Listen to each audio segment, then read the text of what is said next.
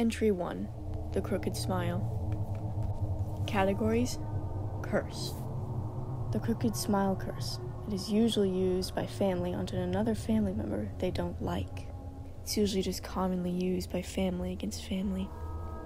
People usually tend to think of this curse as harmless, to which it isn't. The curse can increase violence in people. It can appear on any surface, including one's own skin. That combined with the increased violence, a person under this curse, after time, will start to strike the face as soon as it appears, making holes all around in the walls of one's house. Another side effect of this curse is ongoing, high-level anxiety.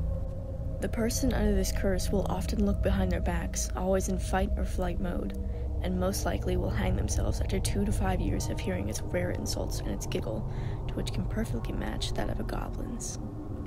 The last thing the cursed individual will see before they take their last struggling breath is the curse's childish yet crazy-eyed smile staring back at them.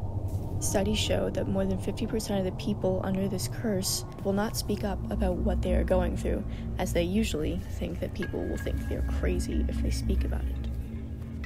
What they do not know is that when they do speak about it, help is available and easy.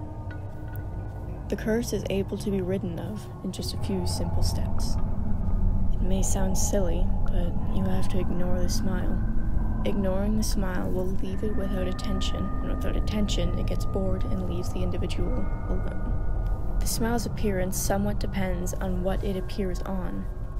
The skin color, quote-unquote, will depend on what surface it's on. If it's on the skin surface of the individual who is cursed, it will share the same skin color.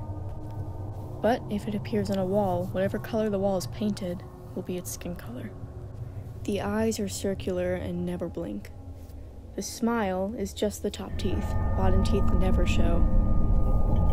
Despite how funny looking it sounds when you describe its appearance, it's not very pretty in real life. In fact, I've experienced this curse myself, and it's not something that you want to see in the middle of the night.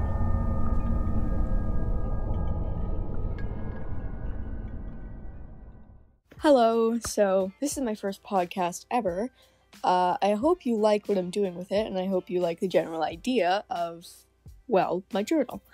For any people out there with mental health problems or derealization problems, none of the stuff that I will talk about in my podcast is real. It's all made up. I promise there's no crooked smile coming to get you and tease you. But, I hope you like my podcast. I hope you maybe give me a follow. And I hope you have a good day. Bye.